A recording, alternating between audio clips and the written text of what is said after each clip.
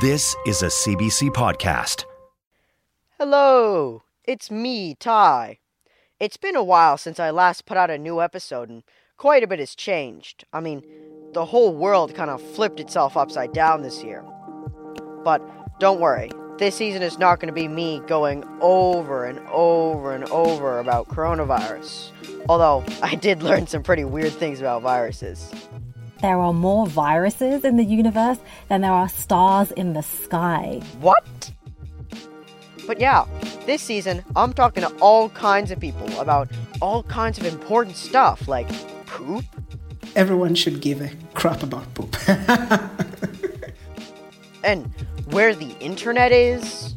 It's under the ocean. Wait, what? Actually, it's on the very bottom of the ocean in a bunch of garden hoses.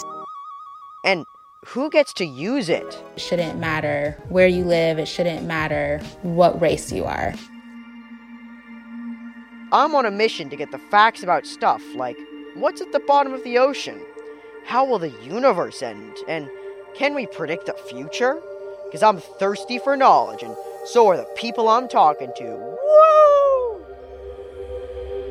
We're always looking at each other saying, what's that? How can I check this out? When a rhythm gets inside of you, that's, for me, one of the highlights of life. Let go of your earthly tether, you know?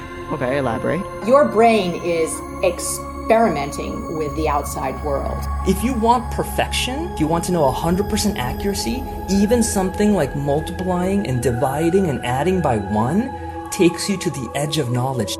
We are this very insignificant little speck of dust, floating in this giant dark space.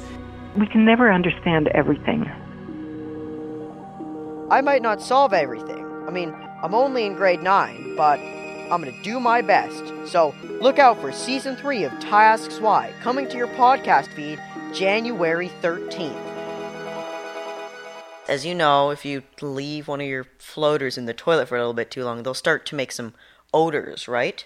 Please stop talking.